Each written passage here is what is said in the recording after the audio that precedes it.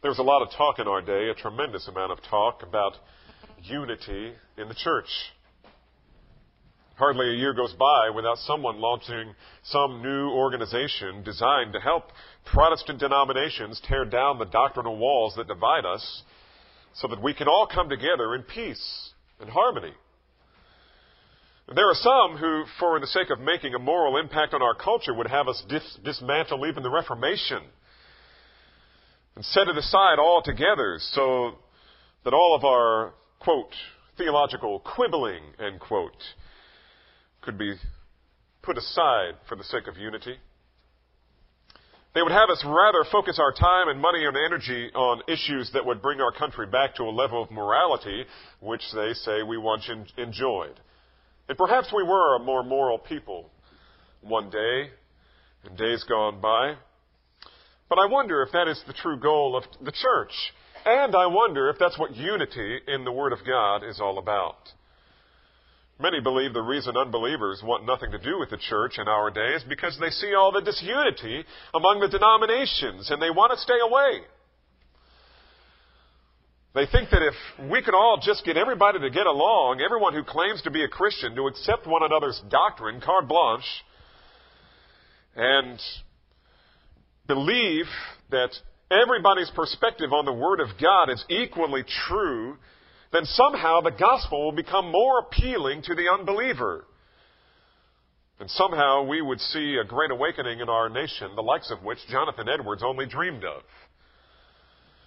The problem with that, of course, is that the gospel of Jesus Christ is very divisive.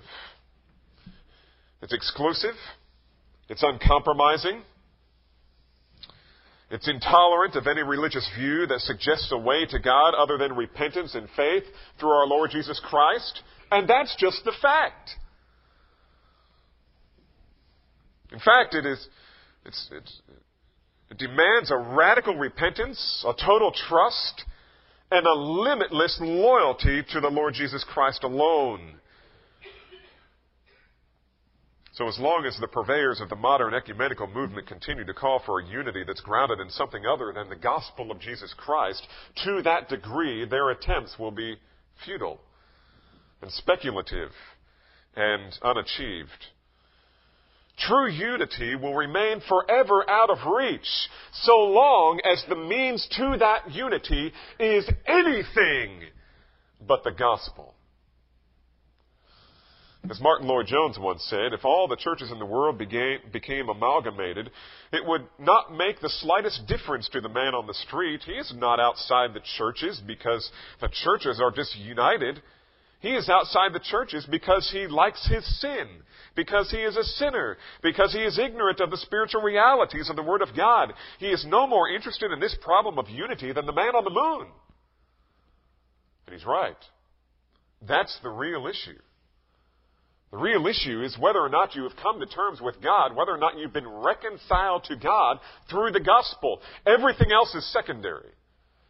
Everything else is secondary. Because the only unity that God ever wanted us to enjoy is that blessed unity that is found in mutual submission under the gospel of the Lord Jesus Christ. That's one of the reasons it's called good news. It's good news because we are reconciled to God mutually, and in that reconciliation to God, we are reconciled to one another. It's good news. The only hope God holds out to unbelievers is that if they will put their entire weight, the entire weight of their eternal hope upon the sacrifice that Jesus made on their behalf, they will be saved. They will be reconciled to God, and they will be incorporated into His body. They'll become a part of God's exclusive family, also called the Church of Jesus Christ, and the kingdom of God on earth. The great message of chapter 2 in Paul's letter to Ephesians is that men by nature are hopelessly divided among themselves, but in Christ, God draws them together in a unity of spirit that can be explained only in terms of the miraculous. How is it that Jew and Gentile can actually be loving each other instead of blowing each other up? Answer: The gospel. The gospel of Jesus Christ. Not only that, if you're looking for true unity among the religions of the world and true peace among the nations, then we need to focus all of our time and energy and money on taking the gospel to the nations, because it's our only hope. And not only that, but if you are searching for the one thing that will bring true peace and harmony, listen, to your home and to your families, the only answer, listen, is in the gospel of the Lord Jesus Christ. Everything else is pixie dust. Everything else is a fantasy. You don't need Oprah. You don't need Dr. Phil. In fact, you need to stay away from those people. Unless you just like pixie dust. Every other promise is a hollow promise. Every other attempt is a vacuous attempt. Every other offer is a banal, hopeless, useless, tintillating, but hollow offer. Every other strategy is a failed attempt.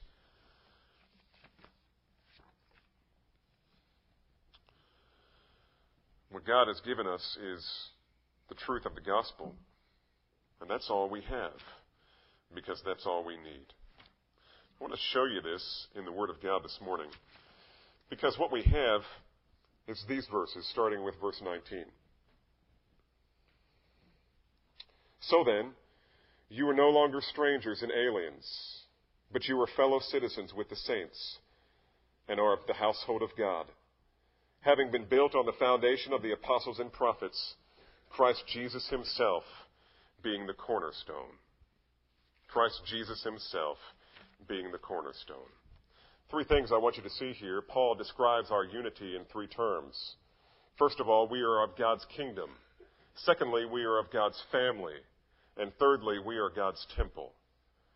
We are God's kingdom, we are God's family, and we are God's temple. Notice with me. So then, you are no longer strangers and aliens, but you are fellow citizens with the saints. You are fellow citizens with the saints. When you came to know the Lord Jesus Christ through the gospel, Paul says, according to Colossians, that he transferred you from the kingdom of darkness into the kingdom of his beloved Son, in whom you have redemption, the forgiveness of sins. Once you used to live as aliens and strangers. You know what an alien and a stranger is? It's a person who is living in a different country, who is living by their passport and visa. They have the opportunity to see all the privileges and all the benefits that are enjoyed by the citizens of that nation, but they are not able to participate in those privileges and benefits.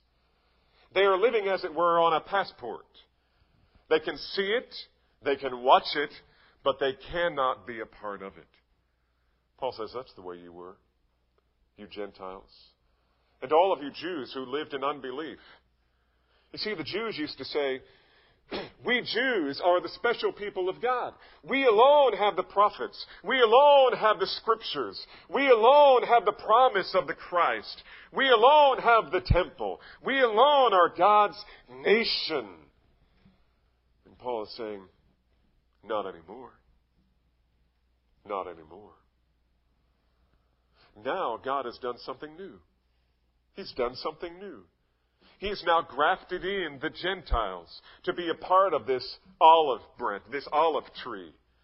Now we are one in Christ. We are a single people. We are a single kingdom. And so whether you are a Jew or whether you are a Gentile or whether you're black or white or male or female or slave or free or whatever else you are now joint heirs with Jesus Christ, fellow citizens with the saints, and are God's kingdom. You are united. You are united. And the basis for that unity is the gospel. Let me tell you something, folks. In all of the cries for unity today, most of those organizations that call us to unity go to John 17, to Jesus' prayer, and say, "Oh, Father, that they would be one, even as you and I are one." As if the Lord Jesus were pleading, oh, I hope so. I wish. I plead with you, Lord. Do something. And that wasn't God's perspective at all. That wasn't Jesus' perspective. Jesus was about to die to produce that unity. That unity is not something that we make. It is something that we are given. It is something that was purchased with the precious blood of the Lord Jesus Christ. The issue is not, do you as a Christian have unity with other believers? The question is, will you maintain it? You don't have to build it. You don't have to earn it. You must only maintain it. And how do you maintain it? The whole point of this message is simply this. You maintain it by the gospel. How did we get it? We got it by means of the gospel. I tell you, do you remember the person who led you to Christ? I bet most of you do, if you were led especially as an adult. Did you not, when you were led to Christ and for a long time afterwards, did you not feel a special bond with that person and with that church that led you to the Lord? Did you not know that unity on the moment that you came to know the Lord Jesus Christ? I submit that you probably did. And if that unity is no longer there, this is what happened. You forgot the gospel. You forgot the gospel. So those who are in Christ, those of us who are in Christ, know what true unity is because we are in God's kingdom. But in order to get a fuller understanding of this, we need to understand that it's not only a kingdom, it's a family. It's a family. Notice in verse 19. You're fellow citizens with the saints, that's correct, and you are of God's household. The Greek word here is oikos. It means immediate family. In some cases it refers to others close to the family, but in most cases it refers to the immediate family. You are of God's immediate family. The idea of household is that we belong to God's own family. The family of God is not just God the Father, God the Son, and God the Holy Spirit. The family of God is the three persons of the Trinity and anyone who is in Christ. That's God's family. You see, our King is not just our divine ruler. He is our gracious Father. He's our Father. And the word Father typically is in the Aramaic in the New Testament. Abba, which is one of the first words a child would say regarding, first name he would call his dad. Daddy. Daddy. I tell you, with twins in the house, you hear that all the time. Dada, dada, dada, dada. Sometimes it's referring to the dog. Shasta and dada seem to sound alike. In fact, dada seems to mean a lot of things.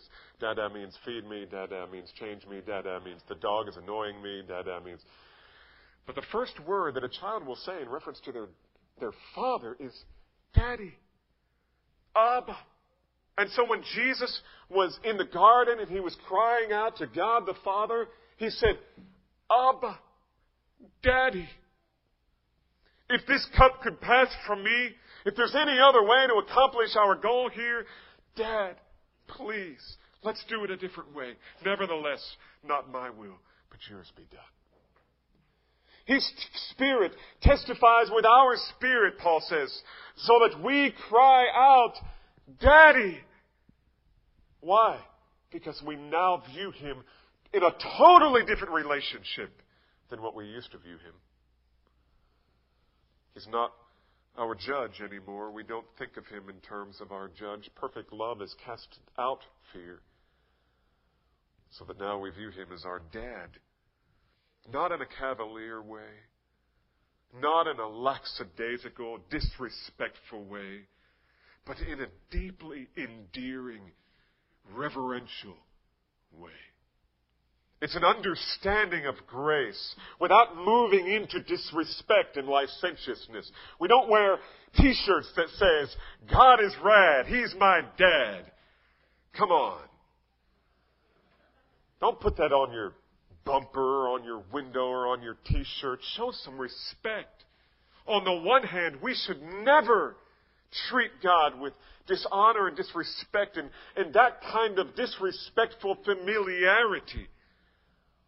On the other hand, we should know deeply that the Father is my dad. That's how He views me, as His precious child. Paul is showing us that our relationship with God is not just national or political, but intimately personal. So when we meet other true believers around the world from other nations and ethnicities, we're not only unified by a common set of spiritual laws, like in a kingdom. We don't, for instance, practice immorality, and we do meet together on the Lord's Day. And, we obey the law of Christ. We obey the Word of God. We share those kind of kingdom laws. But there's more than that when we meet together. When true believers meet together, whether they're from the same church or from different nationalities, different countries, we share more than just common spiritual laws. We share a common name. We are called Christians. We are called little Christs. We are called the children of God. And we have the authority to be called children of God because the Lord Jesus gave us that authority. So we belong to Christ because the Father has adopted us. You remember Paul talking about that in Ephesians 1? He's adopted us as sons into His forever family by grace. And now all true Christians share in the royal bloodline, as it were, the blood of Christ, and are by grace heirs of all the rights and privileges that belongs to Christ. What is it that you need for your marriage? For your education, your schooling, for your relationship with your mom and dad, your relationship with your brothers and sisters. What is it that you need in order to do whatever it is God wants you to do? All of that is available to you. All of it is available to you. Now, this is not a health, wealth, prosperity gospel. This means what Paul was saying, blessed be the God and Father of our Lord Jesus Christ, who has blessed us with every spiritual blessing in Christ Jesus. Everything you need for life and godliness, you find in Christ. That's what Paul's been saying all along. We are now not only a part of His kingdom, we are a part of His family. And as part of His family, now we are joint heirs. What is it that Christ has inherited from God the Father? That's what we have inherited. That's what we have inherited. Christians share true unity because we are a true family. We share the same Father. Not only that, but we live in a house that shares common foundations. Look at verse 20. Having been built on the foundation of the apostles and prophets, Christ Jesus Himself being the cornerstone. You see, true unity among Christians is not based on a common political agenda. I praise the Lord for the way the elections went this past time. But you know what? That's not what the church is about. That's not primarily what the church is about. God has not called us to be another special interest group. God has called us to be the kingdom of God. God has called us, yes, to be salt and light, but that salt and light is the gospel. It is both proclaiming and living the gospel. And so Paul says, this household, having been built on the foundation of the apostles and prophets, Christ Jesus Himself being the cornerstone. True unity is not something that's based on feelings of tolerance and acceptance to everybody's personal opinions about God and human behavior. No, true unity is based on the teaching of the apostles and prophets. In other words, true unity is grounded in the truth. It is rooted in sound teaching, sound doctrine. People say, man, doctrine is divisive. It is, in a very unifying way. It is divisive in the sense that it sets aside anyone who is unwilling to submit to Christ. Yes, it is divisive. It is exclusive. It is intolerant. But for those who know the Lord Jesus Christ, it is miraculously unifying.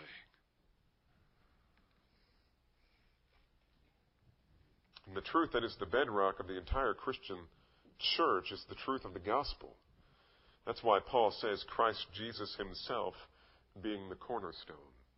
Christ Jesus himself being the cornerstone. Now, we've already talked about this, but throughout this chapter, the term Christ Jesus himself, especially in the previous several verses, has been a reference to the person of Christ and the work that he accomplished on the cross. Namely, the work of redemption, which is the message of the gospel. The message of the gospel is simply this: turn to the person and work of the Lord Jesus Christ and find forgiveness and reconciliation with God. The person is the gospel. You cannot separate the two.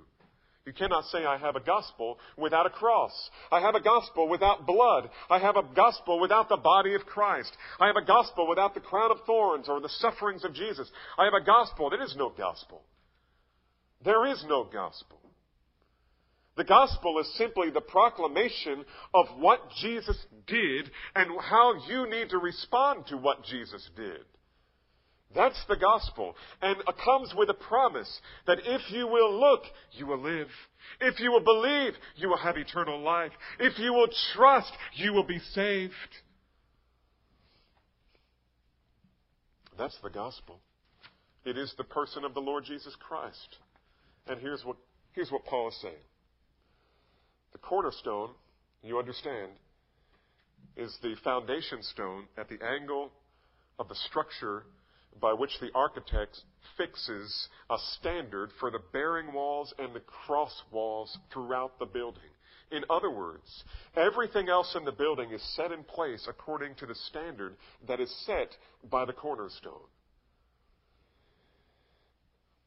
And that's the way it is in the church. Everything in the church and every person in the church finds its place, not by where it wants to be, necessarily, not by where it feels most comfortable, but by the bearing set for it by the cornerstone, which is Jesus Christ, which is the gospel. It is the gospel of the Lord Jesus Christ that sets the bearings for everything in the church. I'll tell you, when I was thinking about this recently, there are so many complex issues that we need to deal with in the church, in our relationships. But you know what? I think it really occurred to me this morning as I was praying through this. I think we fall off the beam in one of two directions.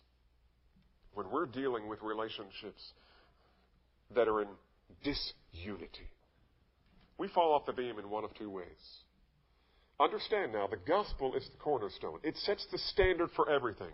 Christ, His person, His work, His blood, all of that, everything that is encompassed in the gospel is the cornerstone. Here's what we tend to do. We tend to fall off the beam in our dealings with other believers in two ways. Either number one, we try to make things too simple. Or number two, we try to make things entirely too complex. On the one hand, the gospel demands that we forgive one another. On the one hand, the gospel demands that we submit to the judgment of God concerning our own sin. There is no loosey-goosiness when it comes to the gospel regarding your sin. There is no neglect in the eyes of God. He doesn't wink at your sin. He never takes a bribe. He never sweeps it under the carpet. And so on the one hand, you can't come to God ever without dealing with your sin. And anyone who ever tries to come to God in kind of a loose kind of way, anyone who tries to affiliate themselves with the church and says, I want to do that because I believe God is a loving God and God forgives all of my sins, but I kind of want to hold on to this particular sin of mine. I've only got one or two that really plague my life, and I kind of like them, and I don't want to shake them. I really don't want to do business with them. Guess what? You are out of line with the cornerstone. The cornerstone, the gospel says, no way. You must deal with your sin. And to the extent that you are unwilling to deal with your sin, you are not ready to be unified or reconciled to God through Jesus Christ. You must deal with your sin. And so we don't play fast and loose with sin. That's the first way to fall off the beam. But there's another way to fall off the beam. And this one may feel a little convicting, so prepare yourself. The other way we can fall off the beam is when a brother or sister comes to you, they know they've done you harm, and they confess their sin, but you look at them and say, that's not good enough. You missed one. In fact, I was thinking of a couple of more that you overlooked. And you need to confess those too. In fact, I've got a whole list here for you that you haven't confessed yet to my satisfaction. You need to get after it. You need to buck up. Don't you remember the law? You've blown it in your relationship to me. And I demand that you confess every little detail. Listen, folks, that's not what God did to you. That's not how God treated you. When you came to Him in faith, God didn't say, well, that's a good start. I accept your little measly confession. That's a good start. But it's not good enough. You need to get away for about a month and not sleep because you've got a lifetime of sin that you need to confess. No. You know what God did? God reckoned your faithful, broken heart as confession, as genuine repentance, as saving faith. You can't even remember all of your sins. And God, through the gospel, wiped them all out. I believe one of the reasons we don't have unity in the church like we should is not because God didn't give it to us, but because we have not maintained it according to the truth of the gospel. We have either, on the one hand, just allowed anybody to do their own thing, and we played fast and loose with sin because we don't want to address it in anybody else's life or in our own lives because it's just too uncomfortable, or we fell off the beam the other way, and we're requiring everyone that we know to measure up to some standard that we never measure up to. And we become a Pharisee. The whole church, I tell you, is built around the gospel.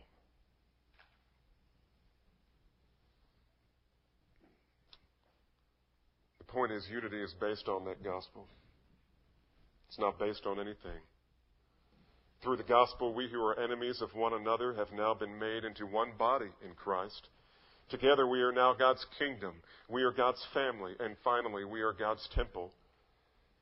Verses 21 and 22 says, in whom the whole building, this house, is being fitted together and growing into not just a house, but a holy temple in the Lord, in whom you also are being built together into a dwelling of God. You see, beloved, in the Old Testament, the temple was where God revealed Himself in visible form to the world. After the temple of Solomon was built, you know what happened? The Shekinah glory, the manifestation of God, came in a pillar of cloud and fire and descended upon the temple. And one of the tragedies of the Old Testament is when the prophet described what it was like on the day that God left the temple systematically. When the people sinned, the kingdom was divided, the people would turn their backs on God. The Shekinah, the visible manifestation of God, left the Holy of Holies and moved out into the courtyard. Left the courtyard, went to the Mount of Olives, just like Jesus did, and then ascended to heaven. And the prophet said, just right, Ichabod. Ichabod over the temple. The glory has departed. The church is supposed to be this repository of the glory of God in the face of Christ. 1 Peter 2, 4 and 5 says, "And coming to him, that is Christ, as a living stone," that's the foundation, the cornerstone, "which has been rejected by men, but is choice and precious in the sight of God, you also, as living stones, are being built up into a spiritual house for a holy priesthood, to offer up spiritual sacrifices acceptable to God through Jesus Christ." You see, the church serves not only as that which manifests the glory of God to the world, it also serves as the place where sinners find atonement for their sins before God. In other words, God has called the church to be the means by which the gospel is brought to the world for the forgiveness of sins. God could have done it through angels. He didn't. God could just go around and touch people. Believe, believe, believe, believe, believe. He doesn't. What he does is he sends his church to live in the world, to be a bright and shining light. "Let your light so shine before men that they may see your good works and glorify God." Glorify our Father who is in heaven. Believers are not just individual people blessed with a personal relationship with Jesus Christ. We are collectively a kingdom of priests who have been given the awesome responsibility of reconciling sinful men to a holy God by means of the gospel. That's what the church is about. That's what it means to be a temple of God. He is fitting each one of us to serve in some unique and significant role in reconciling other sinners to a holy God, in order that they too might become a part of this blessed kingdom, nation, and temple of the Lord. That's true unity. That's true unity. And I submit to you that any disunity, whether it be between husband and wife who claim to believe, whether it be parent and child who claim to believe, whether it be a group of people in the church with another group of people in the church who claim to believe, whenever disunity erupts and however it erupts, the question is not, how do we deal with every little specific issue? The question is, how do we bring these two factious parties back to the gospel? The gospel of repentance on the one hand and forgiveness on the other. We are called not to make peace. We've already been given peace. We're not called to make unity. We have already been given unity. We are in Christ. We are called to maintain a spirit of unity, Paul says, in the bond of peace, the glue of peace, which comes only as we align ourselves with the cornerstone, the gospel, the truth of Jesus Christ. We're about to come to the Lord's table this morning, and this message speaks directly to that, I think, because now we have some measuring line, a plumb line by which we can evaluate our own hearts. If you are a believer, if you truly know the Lord Jesus Christ, if there is evidence in your life that you are a child of God, then we welcome you to participate in the Lord's table this morning, whether you're a member of Calvary or perhaps just a visitor. Because we believe that everyone who belongs to Christ should participate in his table. But understand, believer, if you know the Lord Jesus Christ and yet you are living in disunity, you are living in some factious, broken relationship in the body, and you have not done everything in your power to set it right, whether it be confession of sin or whether it be forgiveness of sin, then Paul says you're unworthy. Just let the elements pass. Do not come to the Lord. Do not come to this table in an unworthy manner. And so may we take that to heart as we come to his table this morning. And Father, we praise you and give you thanks for this great work that you've done in us, unifying a people who would be natural enemies of one another, people who tend to hurt one another. We tend to deceive one another. We tend to mislead. We tend to treat one another badly. And yet you've given us the gospel.